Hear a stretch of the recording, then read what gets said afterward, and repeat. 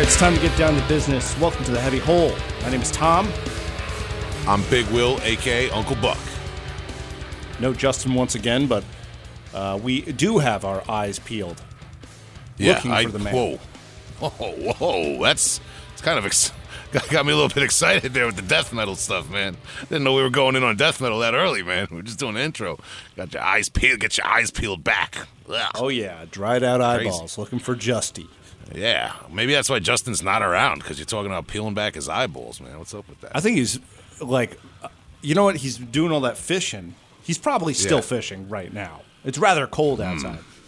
Yeah, some people do it year-round around here. Some people do it year-round in the Arctic, I guess. Who knows, man? I don't. I wouldn't know. As soon as, like, it's not sandals and shorts weather, it's not fishing season for me, man. I'm not hardcore like that. It's not even going outside season for me. Yeah, yeah, that's a whole nother story, man. How you making out? How you feeling over there, Tom? I'm feeling pretty good. No complaints. Still nothing to report, though. So before I talk about being an anime girl again, how are you doing, Will? Whoa. 2022 is coming in strong, man. A lot of change going on here. All right, I'm doing okay, man. Just chilling. Got some beautiful Christmas presents in from supporters of the Heavy Hole podcast. We're going to talk about that on the back end, though, but I'm feeling great. Good. Exploring the possibilities of 3 guitars with the band Reeking Aura. We've been in the studio, hard at work on something. I don't want to spill too many beans. People who maybe follow the social media know where I'm going, but that was a great experience. So Colin Marston. Again, good dude, friend of the show. Colin's a man. Yeah, so that was that, man. Other than that, playing it close to home on Long Island. Some other guys, Long Island boys, playing it close to home. Brutal death metal. They might peel your eyes back. It might get weird. I don't know, man.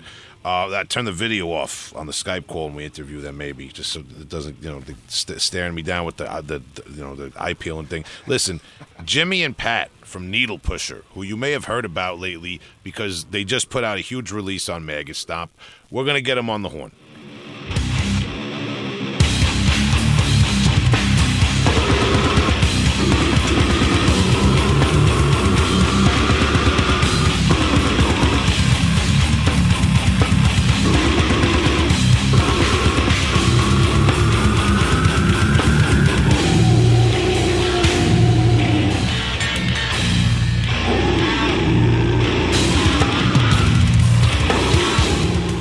This is Big Will from Heavy Hole Podcast, and I'm joined tonight by my good friends Pat Hawkins and Jimi Hite of the band Needlepusher from Long Island, and we're going to get into other projects they've been involved in, that sort of thing, too. How you doing, guys?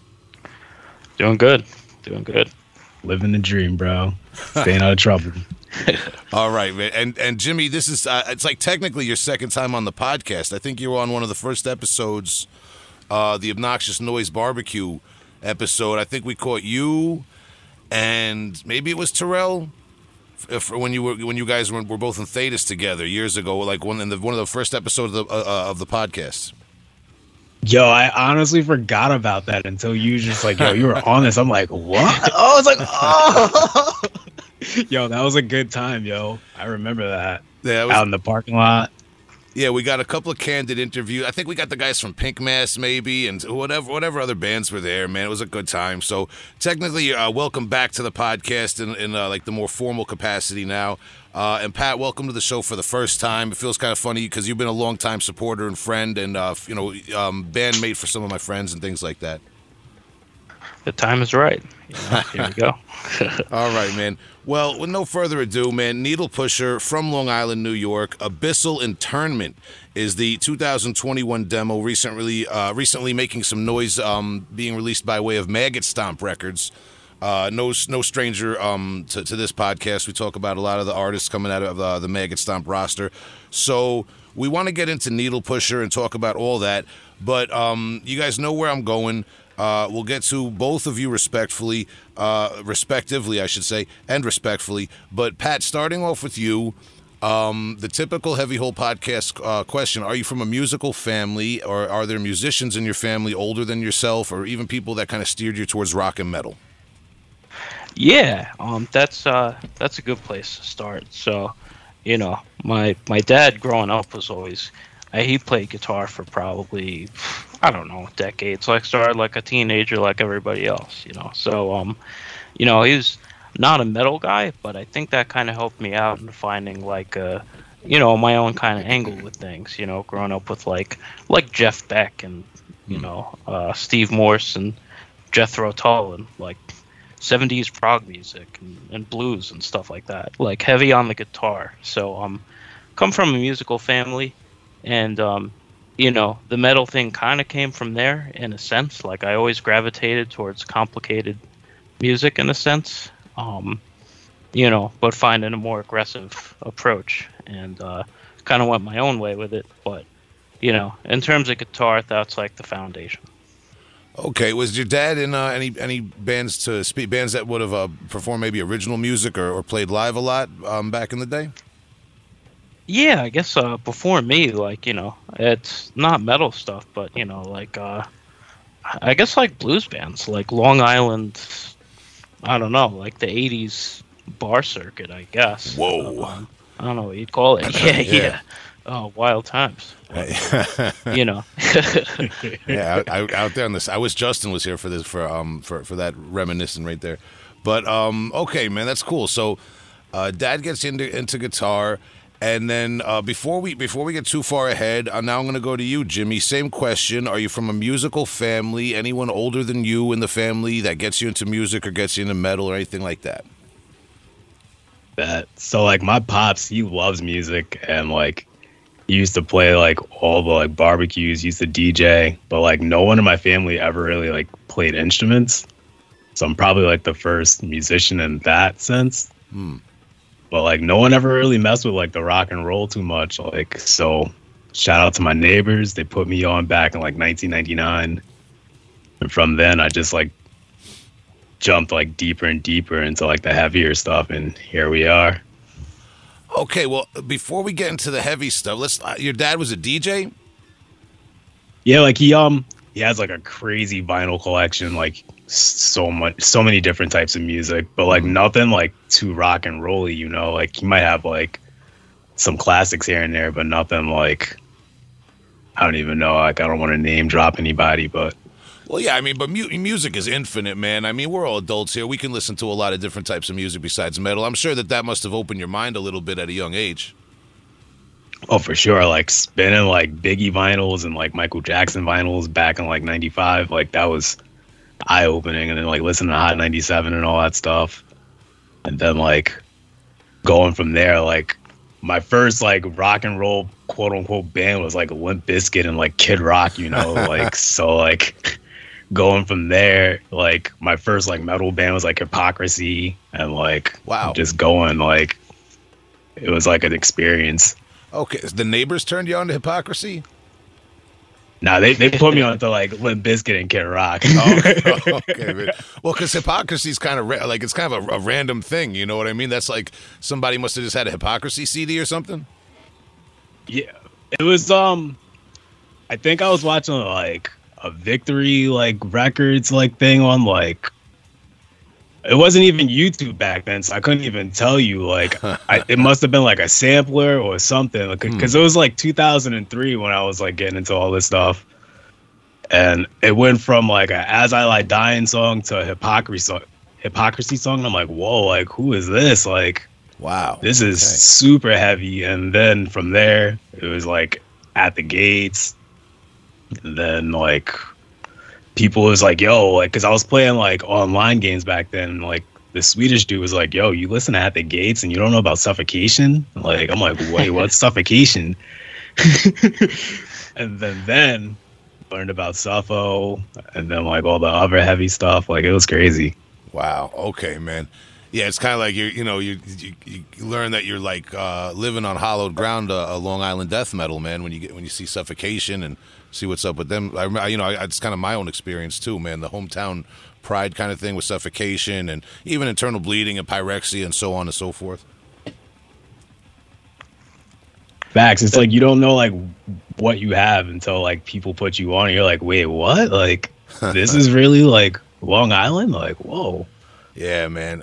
So before we get too far ahead, then, I like that, though, that hypocrisy. That's an interesting jumping off point, man. We don't hear that every day. Great band with a really extensive discography. They twist and turn a little bit. I haven't heard their latest one. Have you? Nah, I like fell off, honestly. Like, I haven't listened to them in like years. Like, I won't even front. Well, like I said, they switch gears a lot from time to time with their sound, and I respect them, but I know they recently put out an album. I've seen it in the press. I haven't given it a chance. There's been so much else going on. But back to Pat quickly, because we didn't really get into Pat's metal thing. Dad was a guitarist. He turned you on to rock. You have an ear for more complicated music from that, maybe. But where did things turn metal?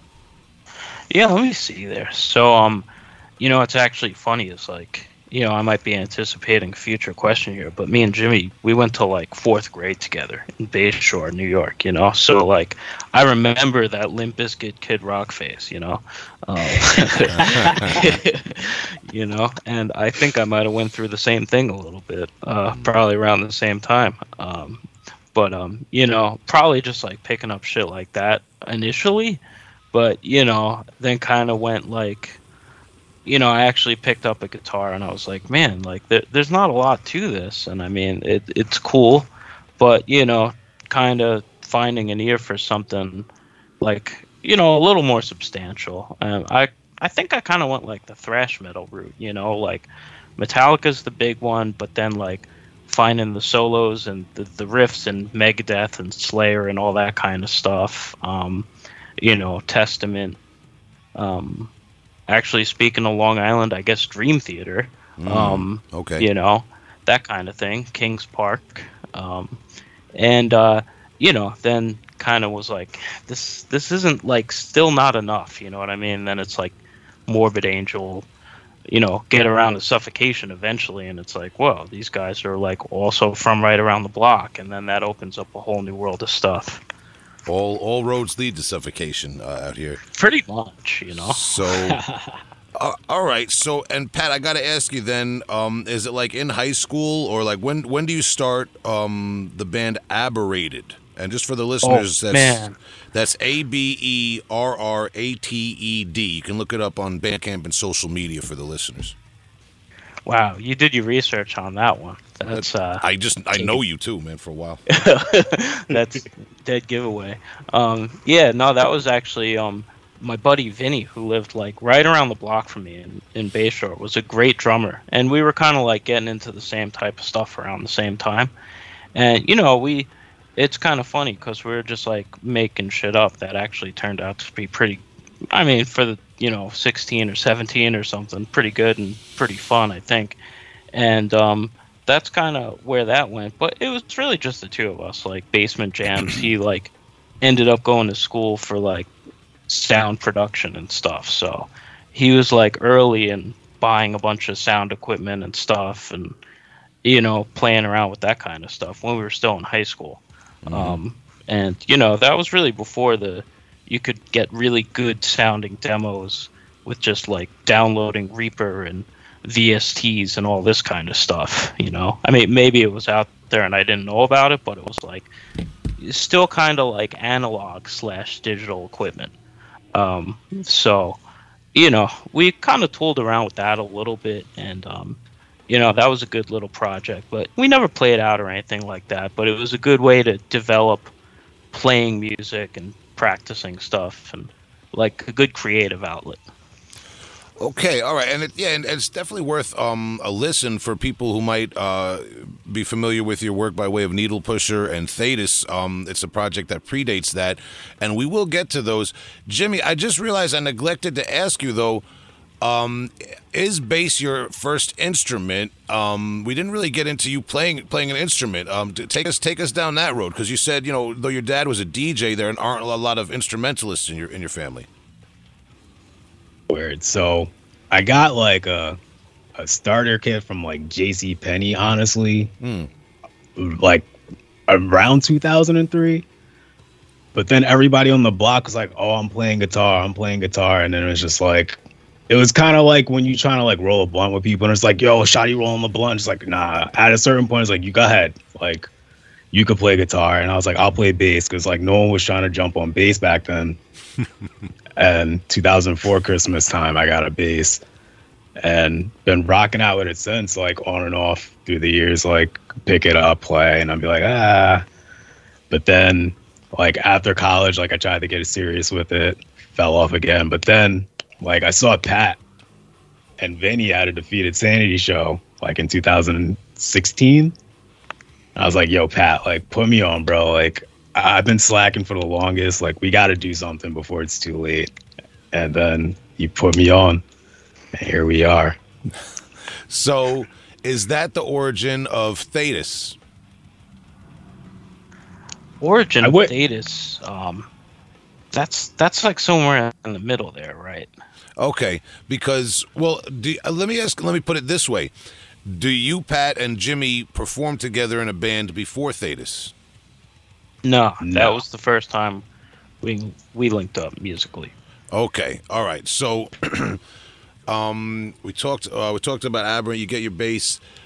So then let's talk about that a little bit. Because I remember Thetis forming. It's crazy because Thetis. We should just for anyone who might not realize, THAETAS. If I got that correctly, guys. Yep. Your long-running band, Jimi. You were a founding member. You're no longer with the group, and we'll get to all that. But it's a very interesting, brutal band from Long Island. Maggot Stomp worked with you guys putting out your full-length album, and it's highly recommended to people and all that. We actually had Corey and Terrell on the show last year representing Thetis. So take us from where we are now in the story to Aberrant getting together and recording, you and Vinny, and Jimi. You got a bass, and you're going back and forth with it. How do you guys end up with Thetis? And tell us about Nick and Terrell and Corey coming into the fold eventually too. Take me down that road. Yeah, so I would say okay, I'm like, me and Vinny have our little Aberrated project. We have some tracks. It was kind of on and off again. We both went to college and stuff like that. And, Vinny eventually started looking to move out west, which is where he's at now. And, it was always in the back of my head, like, I got to play music live, and, started getting into, like, the really heavy stuff somewhere along the line, like Disgorge, Defeated Sanity. And, that was kind of like the combination of, like, really intense, really musical if you develop the ear for it, but kind of the whole package with where I was at the time. So it's like trying to figure out a way to do that. And I actually met Terrell in college briefly. And so we kind of became fast friends. It was like, like I think it was like first week of school or something, like I'm walking around with like a Necrophagist t-shirt or something. Dude walks up to me, he's like, "Oh, you going to that show?" I'm like, "What?" Like, I thought it was like all hard and stuff. And there's found a metal fan in the first week or whatever. And so we kind of talked about music on and off, and he turned me on to like Anata, Wormed, all that kind of stuff, like getting a little more esoteric. So we were always pretty tight musically. Then we always wanted to do something together. It was kind of like me and Jimi. It was like, oh, we should do something one day, blah blah blah. And I guess him and Nick had been talking. They knew each other, I think, through Schwenger, our friend Nick Schwenger upstate. Yes, they had been talking on and off again about starting a band. And then somewhere in there, me and Terrell went to a Guttural Secrete show. Those guys were there too, and it was like, well, we got the core of a band here. Like, me, Terrell, and Nick on drums. Wrote a few songs. Corey was up in the area too, and great vocalist. So, the missing piece there was bass, and it was like, I got to reach out to Jimi. It's like first person I thought of. And, that's when Jimi popped in the fold sometime around when we were releasing that 2016 demo, I think. Interesting. Okay. Because you mentioned before you and Jimi are from Bay Shore, Long Island, which is Suffolk County. Not even, you guys aren't really even close to the border. It's Nassau and Suffolk out there, right? You guys are in Suffolk County. It's in there, yeah. Okay. Correct. Okay. So, and Terrell is from Brooklyn. I know he's staying elsewhere at the moment, but the other guys live upstate, right? From Thetis, Nick and Corey. Yeah. So I was always curious about how that whole connection got made. That's interesting, man. Yeah. I met Terrell because I went to school just right over the border in New Jersey. Very close to the city. Terrell was there too, so that was like the beginning of this weird tri-state area connection, all over the place. Was it really crazy and hectic to get rehearsals going, and the logistics were kind of a pain in the ass, or did you guys just kind of once in a while you got it together and it worked? Yeah, I mean, there's definitely some logistics in there, but we were like so hungry to get some stuff going, and so like I think we kind of all were fine with putting up with it, and like we wrote that first album pretty quickly. I think it was like kind of like we finally got like a really good lineup. Like we had all wanted to do something like that for a while, and it was like the ideas came out pretty fast. Yeah. All right, man. And I gotta ask, this is when you met Terrell in college. Was that when he was like had just joined Buckshot Facelift, or was that even prior to that? That was before that. Wow. Okay, that was a long time ago. I remember when he joined Buckshot Facelift. It was like, oh man, Terrell's in the band. Like I gotta catch up. I gotta do something. Do you? Then I. All right. We're not going to dwell on this all night, but do you remember the first time you met Fergus of Buckshot Facelift? How could I forget that?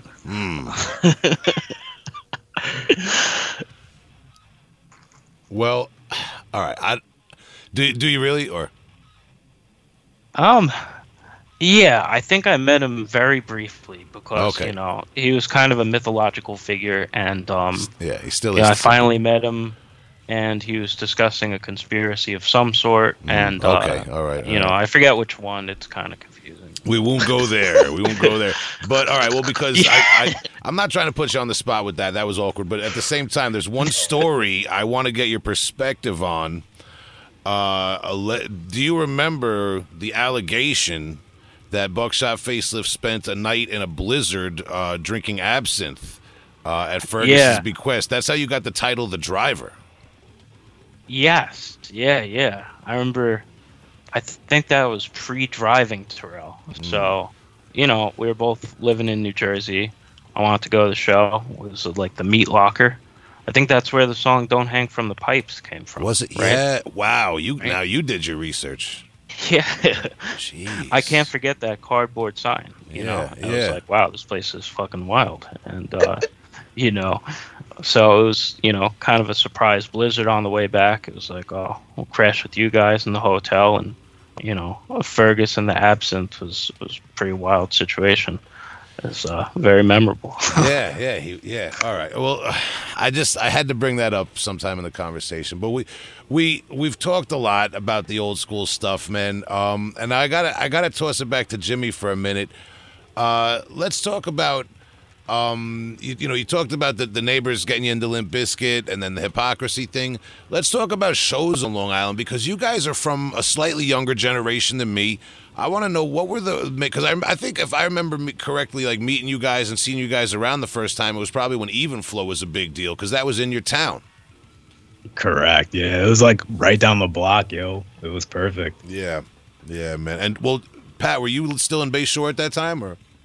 No, I was already moved away, actually. And then it was like, wow, like, a metal spot was in my old hometown. Like, I was back and forth a little bit because there was actually something going on, but it was like, man, I kind of missed the boat here. This is actually pretty sick.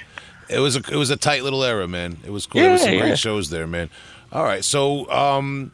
And then like Jimmy, like I was saying, take me there, man. Like what was your first death metal show? Your first underground death metal show? Ooh, first underground death metal show.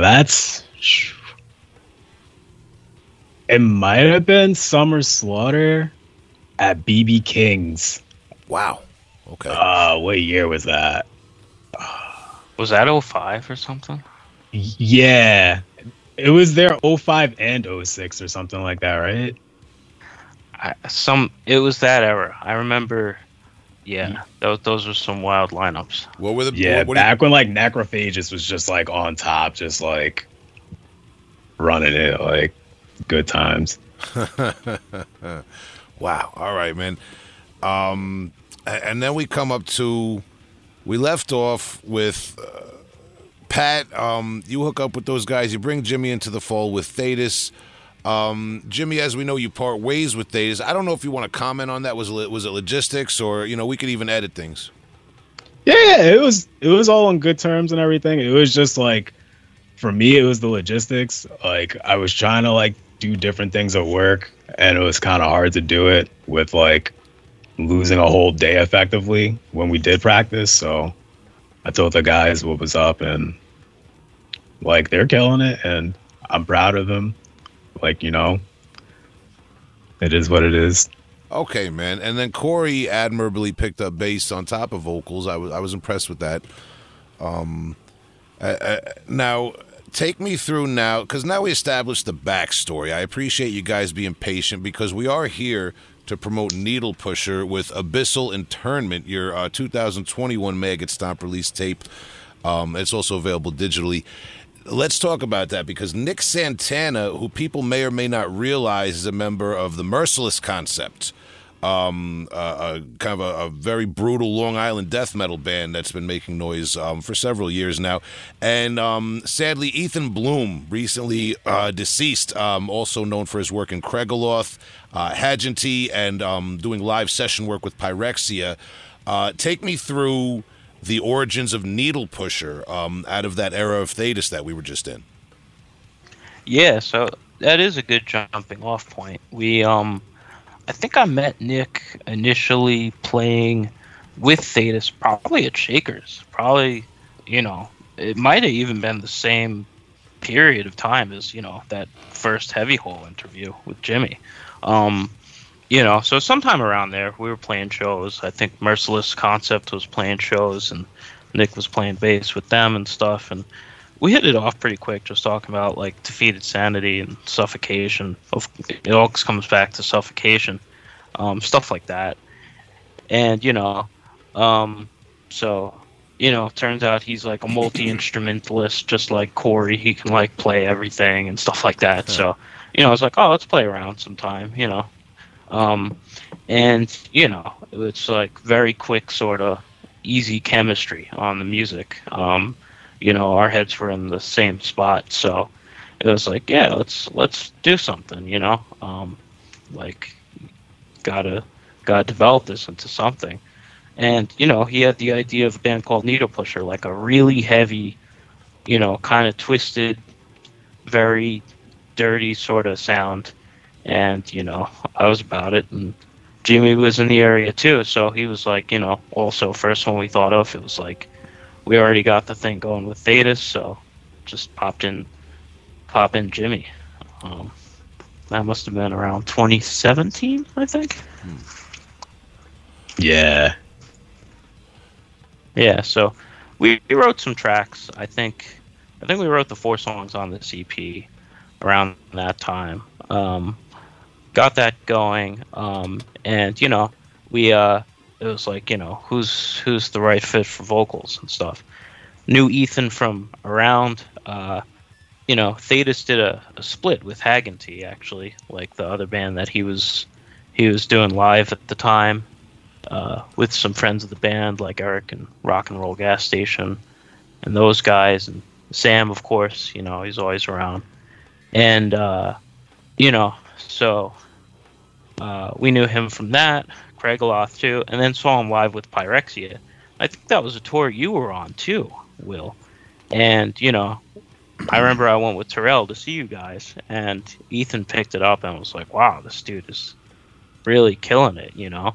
So asked him to be in. He was looking for something exactly like this, so fell into place, and you know, that's how this lineup came together. Yeah, yeah. Ethan, may he rest in peace, man. Sadly, people may or may not realize he passed away very recently. And yeah, if I'm not mistaken, I did the first half of the tour, and he kind of picked up and did the second half of the tour because Pyrexia's vocalist couldn't do that particular tour that year. And I've been saying this for a while now that Ethan, definitely blew me away in terms of the vocals, man.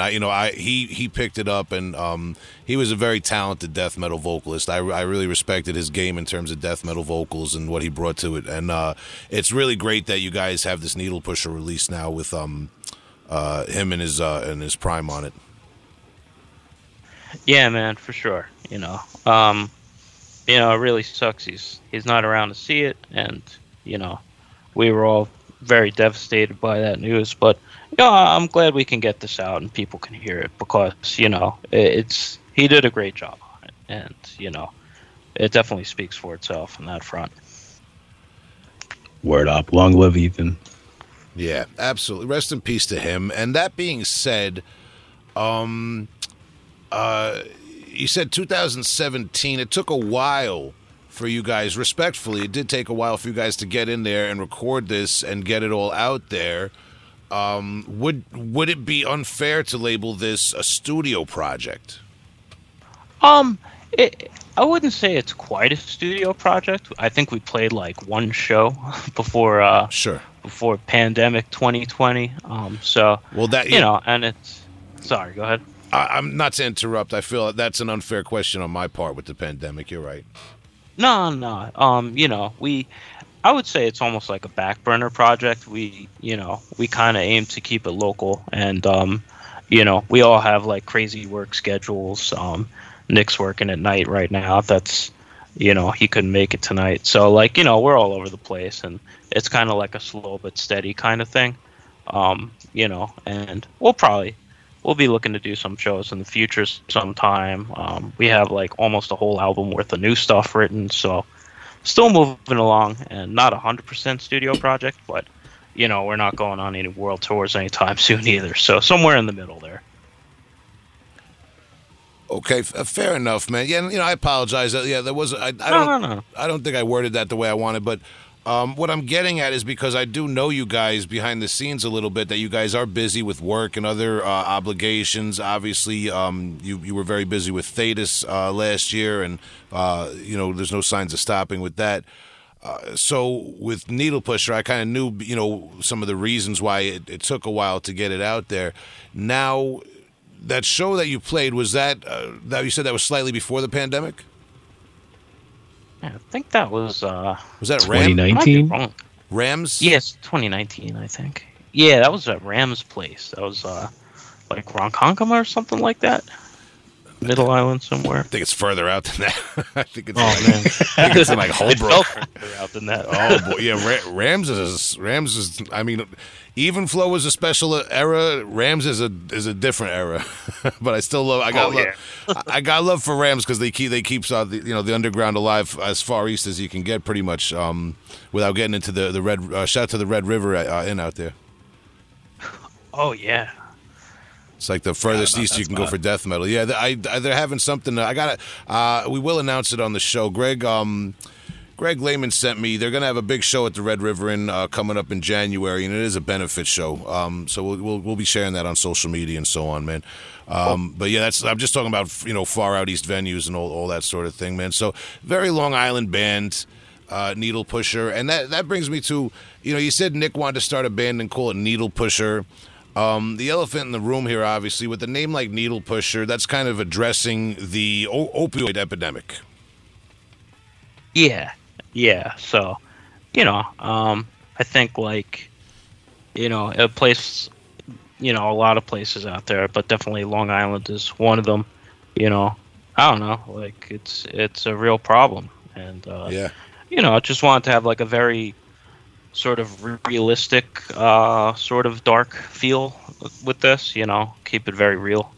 Um, I think that's the attitude we're coming out with this. Yeah, it's absolutely something that's all over the place now. It's a big deal, and you wonder what could be done and what's being done, and especially on Long Island here too, man. So, with that in mind, getting to the band lyrically, aesthetically, I remember years ago when you guys first popped on, thinking it is a brutal and realistic concept. We recently had Dan Gates from the band Ton. Mutual Hostility, and he plays more technical death metal, but with that kind of social commentary angle to it. Is that what you guys aspire to? And would you say that might be influenced in some way by the hardcore scene's proximity here on Long Island, and the influence of hardcore and even hip hop here in New York? In terms of like lyrics and being more real. Oh, for sure. We're definitely a product of our environment in that sense. Like, it's kind of hard not to be. Like, it's everywhere. Yeah, definitely. Okay. And now I'm just trying to think more. I don't trying to be respectful about the topic because it is a difficult topic to talk about. But with a band like you guys taking it head on, have you ever had any pushback or anything? Somebody that's taking it the wrong way, maybe thinks that you're glamorizing it in some way. I don't think we got that one yet. I was a little concerned about that. Like, I definitely hope no one thinks that. I don't know. Maybe Jimmy, have you heard anything like that?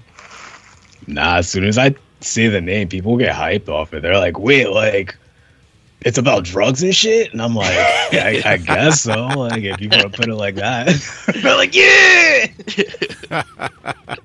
Oh man. We're lost. No, well, I think it is something that a lot of people can identify with. I know a lot of people who are excited about the band locally because it's not just gore or Satan, and it kind of addresses something we all deal with. I'm not going to call anybody out, but I know people like in our local metal community who we all know who've had issues with family members and relatives and friends and all that sort of thing. I've known quite a few people, man. It's tough, man. So. Pushing past that, talking about the actual sound of the band, I said this before to you guys, I think personally. I don't know that I've said it on the show, but it sounds like Long Island. You guys are a Long Island band, but you sound like you've kind of like maybe it's more of like a next generation of groove-oriented death metal. So. I'll ask it with this in mind. Bands like Suffocation and obviously Long Island and New York bands could be an influence, but let's talk about like Disgorge, maybe Devourment. I don't know. What are some of the bands that you guys got into? You mentioned Wormed before. What are some of the like quote-unquote next generation brutal bands that I might not be thinking of when I think of your slam-oriented, groove-oriented style? Yeah, I would say like, all the bands you just mentioned, like 7H Target was something I was listening to a lot at the time of writing this stuff. Like a lot of Willow Tip bands, like that type of very brutal but a little weird type of style. Malignancy for crazy but also local kind of a thing. I feel like the sound kind of comes from like my approach is very guitar oriented, like thinking a lot about like where the melody goes, making sure everything fits in that sense and everything. And, like I read a lot of the stuff with Nick, and he's coming at it from a very rhythmic angle, so he comes up with these grooves that I would never think of. Like, I mean, he's also making like beats and stuff, and, when he has the time. So, he's got like you mentioned hip hop influence before, like, it's kind of meeting in the middle of those two ideas, and I think that makes it pretty unique. Let's see. I feel like I'm missing somebody. I don't know, Jimmy. You shout out to Inherent Disease, yo. Yeah, that's the one. Okay, that's what I'm looking for. kind of more of a deep cut that I don't think much respect to Disgorge, California, but we all know, you know what I'm saying? Like, yeah, Inherent Disease isn't one that comes up every day. Yeah, Inherent Disease was a big one when we were coming up with this stuff. What's another one? Like Condemned, also. Okay. Like Realms of the Ungodly, sort of time period. I know that was a big influence on Nick. Like he saw them at New York Death Fest and came back with a bunch of ideas. Yeah, well, okay, stuff like that. Like New Standard Elite was starting to have an influence on us when they first came out with all those, like Ecchymosis and all that really wild shit. Yeah, man, because it's crazy. I still sometimes I have a bit of an outdated mindset in terms of brutal death metal, and I don't want. I'm not trying to play the Will's a old guy card or whatever like that, but sometimes those of us who grew up from a certain generation, like we still think of things regionally, and it's not like that at all anymore. But sometimes it is, but it really isn't. Yeah, and things got even crazier with the internet too. Like it's so much content out now. Like it's so hard to keep up. So, Jimmy, tossing it to you then for a minute. Pat just talked about the songwriting. He mentioned that Nick, comes up with these kind of beats. He produces beats in his spare time, and he comes up with a lot of the rhythms and writing the music. As a bass player, take us into that experience. What's it like when you come in? Do you write all the bass lines? And how is it working with Nick as opposed to maybe your time in Thetis or other projects you've been part of? Yeah, so I'm responsible for the bass lines, and I'm trying to get saucier with it, like trying to pop some more wheelies. Like, so by the time the album comes out, it should be like a little bit more wacky. Like, because I know we get a lot of like references to like Defeated Sanity, and I'm no Jacob yet, but hopefully soon enough you'll be like, hi, I see you over there in the cut, Jim. Okay. But working with Santana versus Criffo, it's definitely an experience because they're both amazing drummers. Like Nick Criffo and Thetis, like that boy could blast for days. Like, and like his like rolls and like he's very like jazzy with it. I feel like I don't know if he's like trained in jazz or not, but like he could definitely just like break it down to like some like dang, like we need some martinis for this kind of beat. Like, all right, like pinkies out. But Nick Criffo, like. That's like rush hour on the LIE, bro. Like, it's just like, yo, get like a 40 ounce of like the blackest coffee you can find. We're going full speed ahead. Like, get out of my way. Like, and it's just like, yeah, that's that Long Island shit right there, bro. Like, let's go. Like, yes. So it's definitely two different vibes, and you could definitely hear it. And if you can't, I hope you take the time to like listen to both projects, and you be like, all right, I think I get it. And if not, just keep listening because you'll get it. Hell yeah. That is the most Long Island thing that's been said on this podcast in a while, sir. I applaud that. I love it. I love that. And is Nick a Bayshore guy too? I think he's more like a Patchogue, Ronkonkoma Axis, if you will. that Axis, yeah. You know who is a Bayshore guy? Shout out to Keith Harris, my drummer in Afterbirth. I forgot. We ran into him at fucking 7-Eleven on the way to a show one time. Okay, that is the most Long Island thing that's been said in the last 5 minutes. That's crazy. Yo, I saw him in IHOP too. Yo, it was dope. No, that's great. Yeah, he's always a good-natured guy to run into, man. Yeah, man. Spotted him in the wild. All right, love that guy. Yeah, shout to. I'll be seeing him at rehearsal, man, for the holidays. Shout to him. So, all right. So we talked Needlepusher. As I said, just to plug again, Abyssal Interment is the 4-song demo available digitally on cassette, presented by Maggot Stomp Records. What about plans for future recordings, things like that? Yeah, man. So we got like most of a full album written, and like a lot of it actually. So maybe half of it. Those songs are even a few years old at this point too. So it's getting the newer stuff to that same level of tightness, and then coming up with a last couple of tracks to call it done. And just demoing it and making sure it all flows together and stuff like that. But it's in the works. And no dates or plans really set in stone at the moment, but it's moving along. Yeah, I think like we were saying when we talked before, it's a really nice sentiment to let this demo be released and to breathe and to enjoy this moment out of respect and in tribute to Ethan and his contribution to Needlepusher, man. So like I said, this 4-song release is out now for people to check out.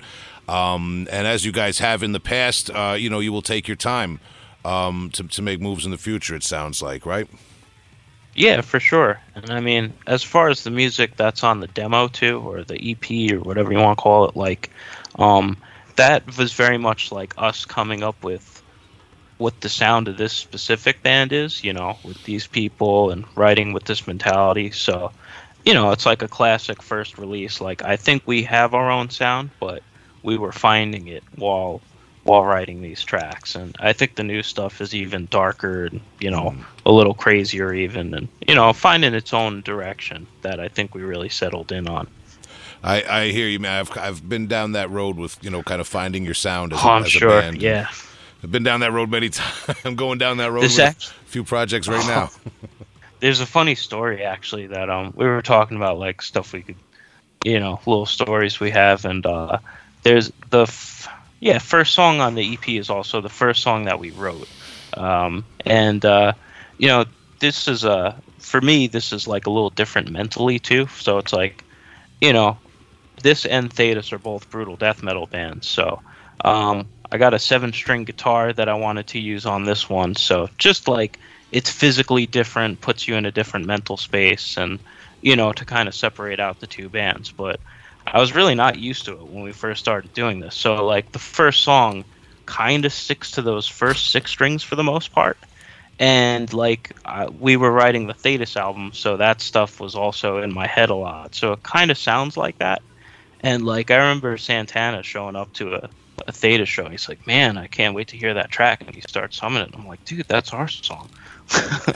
and he's like, oh shit. It's like someone always cracks me up, but it's almost a Thetis song. And that's where we started, but it ended up somewhere different.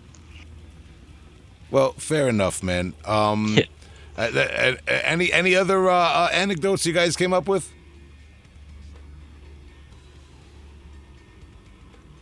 Hello? I got you. I'm trying to think of some. Okay. Yeah, we gotta have some.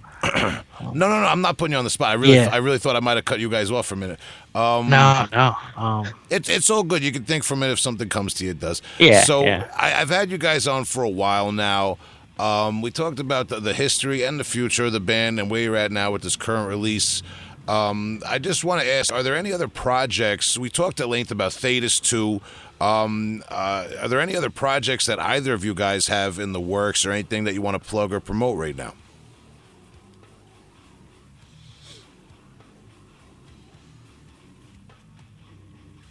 You want to plug your stuff? I was gonna say, when's Big Jim Holla coming out? I've been waiting for those freestyles for a while. So I'm an aspiring content creator. I go by Big Jim Holla. I had a Pokemon diss track coming out, but I kind of slept on it. But Cubone, you a bitch, smoking on your dead moms, you little bitch ass, yo, smoking Marowak all day. I knew there was something. Wow. Keep an eye out for that. We smoking Cubone's moms all day, yo. Otherwise, keep an eye out. BigJimHolla.com coming soon. I'm on Twitch, YouTube, trying to blow up the TikTok, all that stuff. What? Otherwise, I bought a guitar, so trying to delve into other projects too. So I'm trying to like broaden my horizons, What? Okay. I wish you luck with everything you just talked about. I don't know what some of that was, but I'm just trying to do a podcast. Am I going to be able to drive around Bay Shore now after what you just said on the show? Oh, Cubone's a. Don't worry about that, yo. Okay, all right. I don't know what I got you. In Bayshore, yo, you big homie, yo. Okay. You're goated in Bayshore. All right, You're nice. good. All right, I love any it. beliefs expressed by the people interviewed or not, we know you're not responsible. It's like All the right. disclaimer before. You don't got to check in when you come to Bayshore. You're good, bro. All right, shout out to my people at Bayshore Bagels, man. That's good to know. That's a good spot. I'll skip the line next time. I'm good. I'm kidding, but Pat, same question. Anything else you got going on besides Status, or two bands is enough? Yeah, let me see. I got well, it's funny you mentioned Aberrated because, this is like pure studio project, but we have some stuff that Corey's been kind enough to put some vocals on, like old tracks that we re-recorded and touched up a bit, and I don't know, like I think that'll be pretty cool, and we'll drop it hopefully next year sometimes.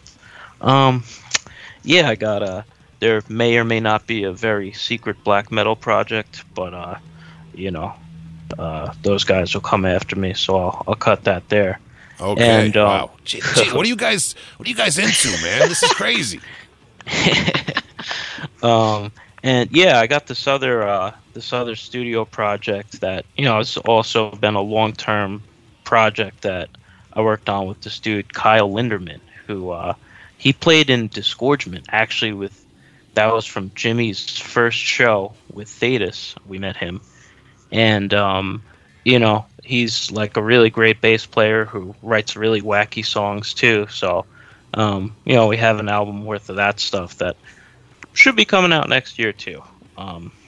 So a couple of studio projects, but as far as band goes, it's pretty much Thetis and this as far as real dedicated bands. Fair enough. Okay. And just closing out then, I always ask guests of the show, you guys can each take a turn and please recommend one older and one newer album by any band you like, just for us and the listeners. All right, so check out Splattered Entrails' latest and last EP, Ossuary. That's heavy as nails. Oh, R.I.P. to that band. Yeah, I miss those boys. Really. That hurt me. That hurt me very deeply when that band broke up, man. But respect to all four of those guys, man. For real.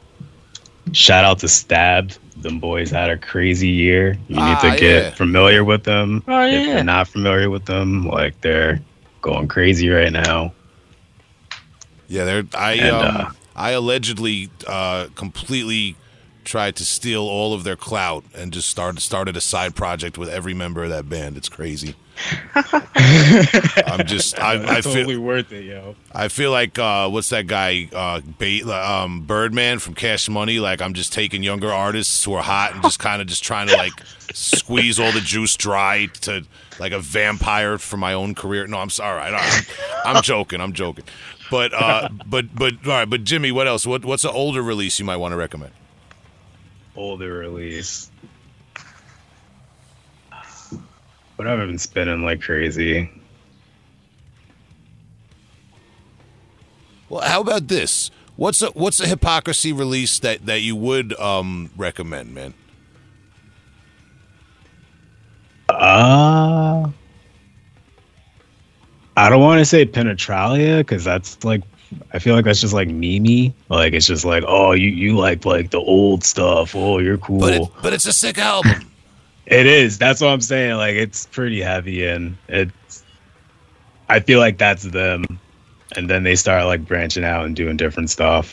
That's sad that in this day and age, a young man would be afraid it's memey to recommend that album. And you know what? The same thing I feel like is going on with like the first three Morbid Angel albums and old Bolt Thrower albums. It's turning into a memey thing to even talk about them, For real. It's like with all those bands, like with like if you say like you like Internal Bleeding and you're like, oh, you like the first few albums or do you like the newer stuff? And like of course everyone's gonna say like the older stuff more than the newer stuff, but like is that disrespect to the new stuff, or are you just like you said, like are you just like used to the things that you grew up with and like you vibe with more, Yeah. So like Yeah, people, I think as you get older, people tend to like really identify with the stuff that they liked when they were teenagers and in their 20s. You know, and you might still have an open ear to newer things, but you know, you're always going to go back to those classics, and you know, like bands like Internal Bleeding, I feel like they've kind of stayed like their last few albums. You know, they realize that they have a younger audience out there because those guys go on tour with a lot of bands. They play for a lot of younger fans in addition to the older fans. So like, you know, there are younger fans whose favorite album is going to be like the last album, you know what I mean, or the second to last album. You know, it's just like there's just different You stay in it for like 30 years or whatever they've been in. There's just different generations, you know. So it's what I get what you're saying, and I think that it's just a matter of like there's probably people younger than you guys. Not that you guys are super young, but you know, to me you guys are younger. But there's people younger than you guys who probably think, what was the last one? The Corrupting Influence, you know, there's people that are like, that's the best album, you know, so it goes around. For real. That's definitely true. I feel like me and Jimmy are kind of in between, you know, and I don't know. I'm getting to that point where like all my favorite stuff is like the same favorite stuff that I had for a long time. So, you know, hard to keep up. That's where I would be at without the podcast. The podcast keeps me kind of reeling in new music and trying to keep my ear to the streets for what's going on in the underground. Without that, I would be very much, you know, in my own little, you know, bubble of death metal. But enough about me, Pat. I don't believe you recommended your stuff.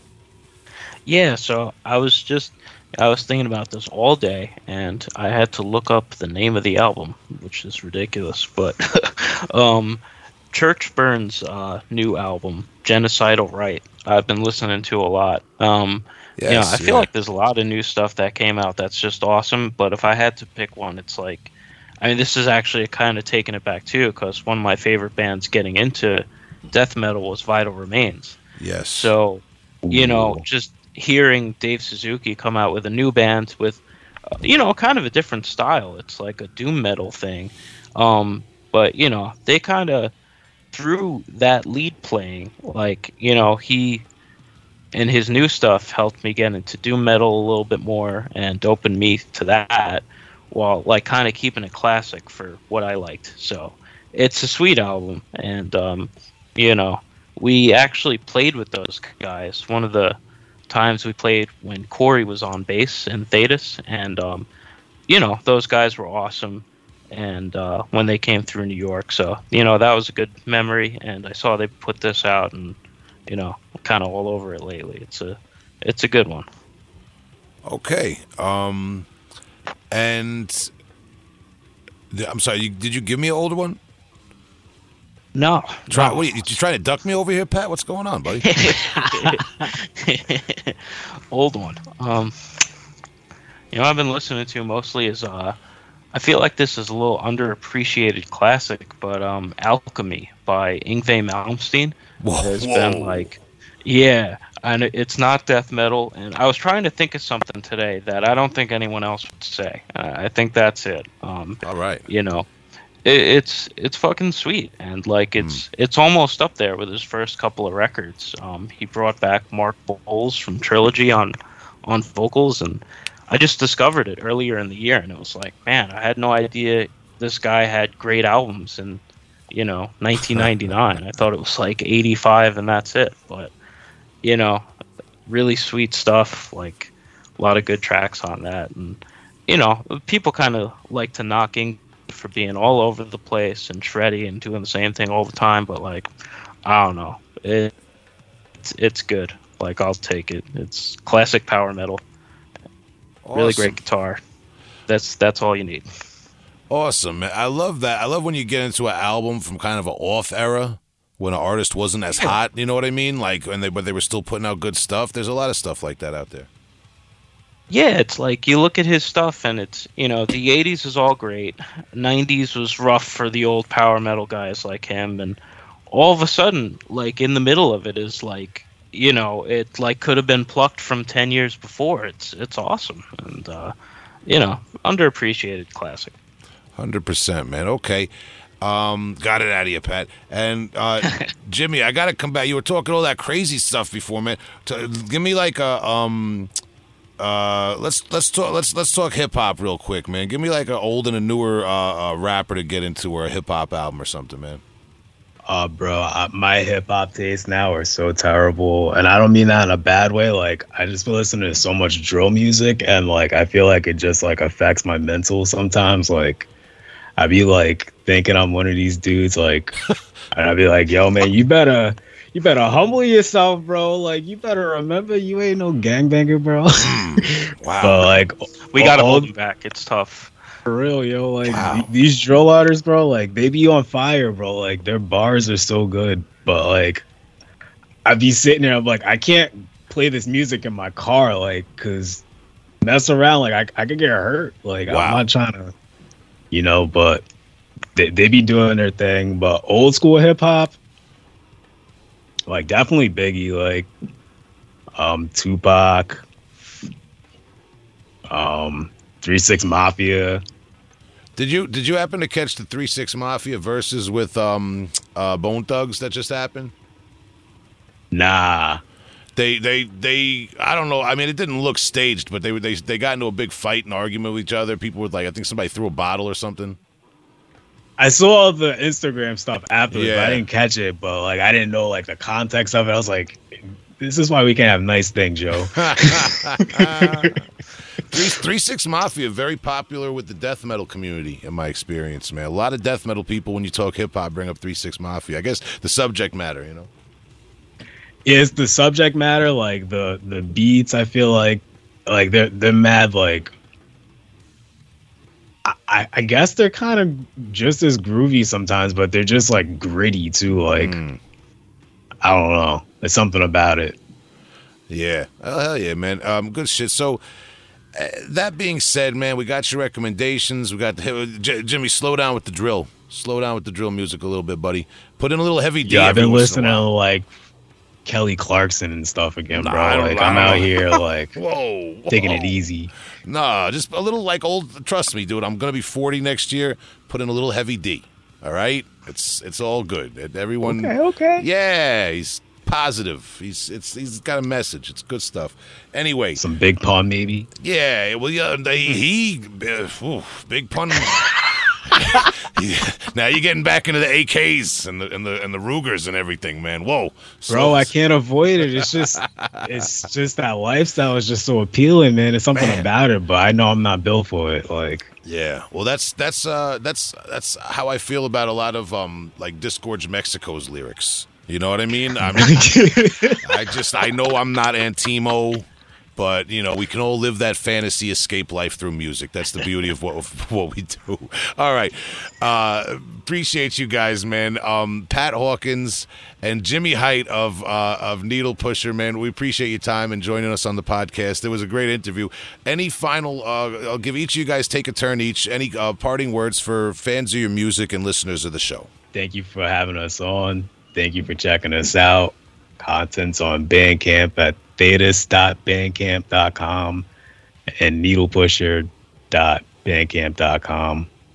And keep washing your hands and stay out of trouble, and hopefully we can get back to shows soon. Yeah, man. Thanks for having us on. You know, thanks for everyone who checked it out so far. It's been awesome to see this start to take off. And yeah, well, like Jimmy said, hopefully we can get out there again next year. I mean, you know, we'll see you soon. Absolutely, man. Hopefully I'll see you guys sooner than later, and it was great to talk to you guys, man. Have a great evening. You too. Have a good night, everybody.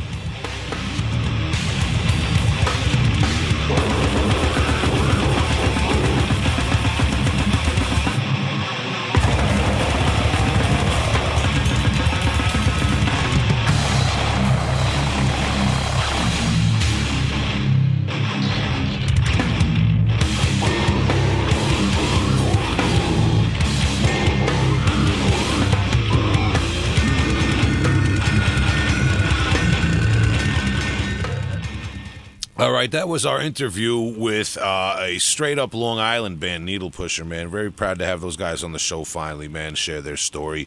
Really enjoy that EP. And rest in peace, of course, to Ethan Bloom, their singer. Tom, Now, moving forward, I talked about before. We have a very generous listener who provided us with some holiday presents, a little boutique of things this year. Let's play this voicemail to put a little context. Yeah, we'll let you meet the man. Hey guys, Jan from Stuttgart again. Hope you're doing good.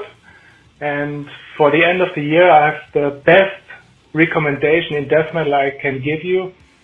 And it's from an Austrian band called Disastrous Murmur. And the album is called Rhapsodies in Red. It's absolutely killer. Every track is killer, no filler. And I absolutely love it. And everyone I recommended this album to loves it too. So better check it out. You can get it on Bandcamp. And you should better do, because it's an absolute masterpiece. I wish you all the best for the end of the year, and have some great free days with good food, and I wish you all the best for 2022, and all the listeners, of course. All the best from Stuttgart. Bye. All right, Jan from Stuttgart, Germany, calling in with the ill Disastrous Murmur recommendation, 1992's Rhapsodies in Red. Jan does not lie. This is a sick release. Checked it out today for the first time, and he's damn right. Yeah, and thanks to him, he actually gifted us this on Bandcamp. We got to look into that too. So one of us is going to redeem that. It'll be a beautiful experience. But great album, nonetheless. And like he summed it up: all killer, no filler. Yeah, that's for sure. Really cool, kind of old school. I said this about the band we talked about like last week or 2 weeks ago, but kind of a cool old school Sepultura vibe going on there. The way they blended the kind of crossover thrash, hardcore guitar work. A lot of times they would stay on a really cool thrash riff and break it up rhythmically different ways, man. And through and through, though, also like a classic brutal death metal record that might even be a little bit ahead of its time in terms of brutality, man. Yeah, absolutely. It has like a chunky quality that pushes it more like sonically into death metal, but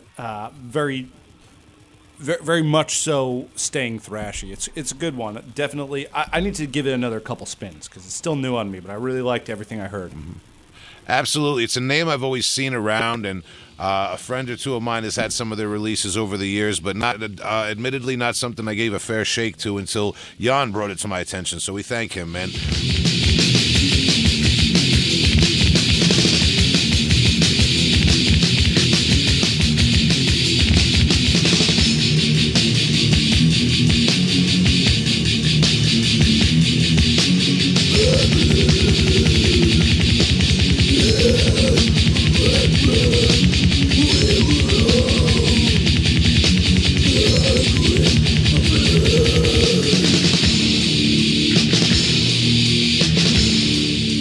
Yeah, it was really cool. Like I said, really catchy, cool guitar work that was kind of old, like based in old school, but it wasn't straight up old school death metal. There was a cool, brutal vibe there, and Jan was also generous enough to provide us. He sent us. Now we don't solicit merchandise or gifts of any kind on this show, and typically that's not.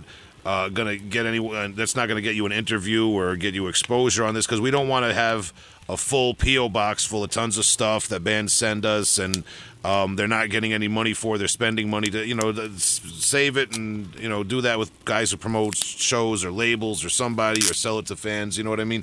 From an underground perspective, I just don't want to seem like I'm grifting or anything like that ever. You know what I mean?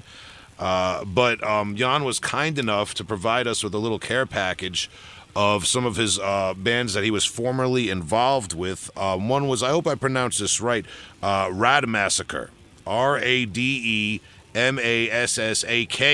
Rademassacre, with the Primitive Death Attack CD. There were copies provided for all three of us, so that we'll put that in the time capsule for when we find Justin. Definitely, and this was a cool release too. I checked it out. You had sent me a link on YouTube. It's like a grindcore inspired by Motorhead songwriting. It's really it's like good in the pocket, like groove. I wouldn't say groove because that word gets bastardized too, but in its purest form, it grooves hard. True, yeah, definitely, man. It was very like distorted bass driven music. I don't know that there's a guitar there or there's guitar parts to speak of. Really, like it says it all in the title, Primitive Death Attack. I think that's what that kind of describes it more than anything else, man. Really cool shit. Highly recommended. Brutal. Sounds almost Metal of Death and Gore Grind a little bit, man, at different points. Really cool shit. I love it.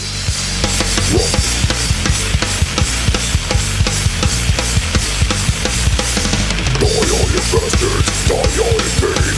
You can't understand, now you're in rain. Fascist, now death, hate love, big death attack.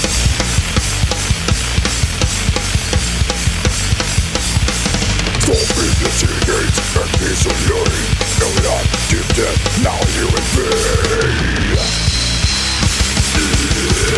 And the other thing, I got to admit, this is probably my personal favorite of all the stuff we're going to talk about now, care of Jan, was this Miscarriage, Peace, Justice, Murder LP. He sent us a few vinyls, one of which I'm going to keep in my collection and cherish. This is really cool shit. Jan Rademacher playing bass in this. A really cool band, man. Did you get a chance to check this one out? Yeah, I checked that out too.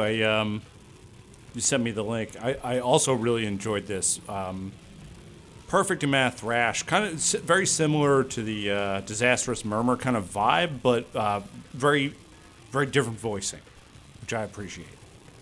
Yeah, well, I gotta say, what did this for me and what made this really interesting for me is that musically, it was right in that pocket of kind of death/thrash, like, late 80s, early 90s death metal that was rooted in thrash and had a very musical, almost progressive kind of flair to the songwriting. There was a lot going on and it was super tight, but the vocals were very hardcore.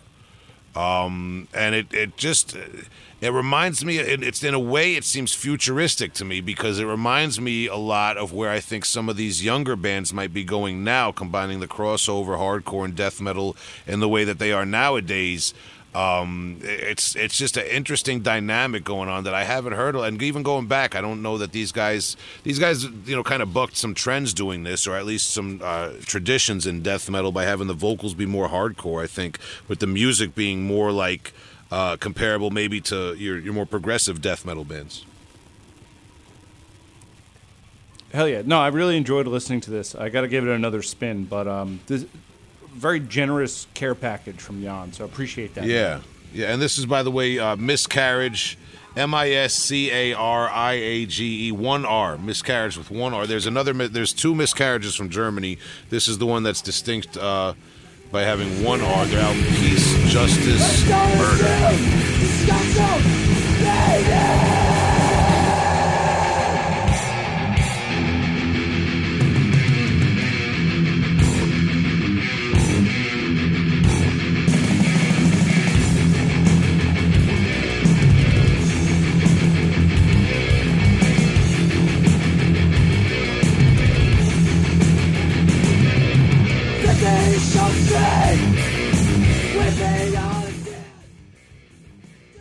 Okay, so big shout to Jan Rademacher from Stuttgart, Germany. That's what he said, right? I believe so. But like you claim so many times, my pronunciation of foreign languages is questionable. Mine too, because we're from Long Island. Just like tonight's guests, though, man, everybody gets it. This was a Long Island episode. Big shout out to Jimi and Pat from Needlepusher for discussing all things about their band and their new EP and their plans for the future with us. Shout out to the other members of the band, Nick, and of course Ethan Bloom. May he rest in peace. Good guy. I'm glad to have known him. Respect to him and condolences to his people and all that. So shout out to Needlepusher. You can look out for them and their latest release, Abysmal Interment, everywhere. It's been out and it'll be out, and we're gonna keep our eyes peeled for them in the future, man. Tom got me all on that eye peeling tip now, man. That's kind of weird. I don't know. Well, you don't need to do that with fish. I think that's where I was getting at before, and I forgot. No need to eye peel. Yeah, I might want my ears peeled if you take me to a Fish concert, man. I don't know about all that. It sounds weird. Do they still play, or is it like one of those things where it's like one or two guys doing solo projects? I don't know. I have a couple friends who used to go to their New Year's Eve concerts at Madison Square Garden, and they were trying to convince me to go to this. I'm like, guys, I don't want to be dead for the new year. Yeah. I'm not into it. I know it's probably a great experience for those who like the Fish people, but it's just not for probably a lot of fans of this podcast.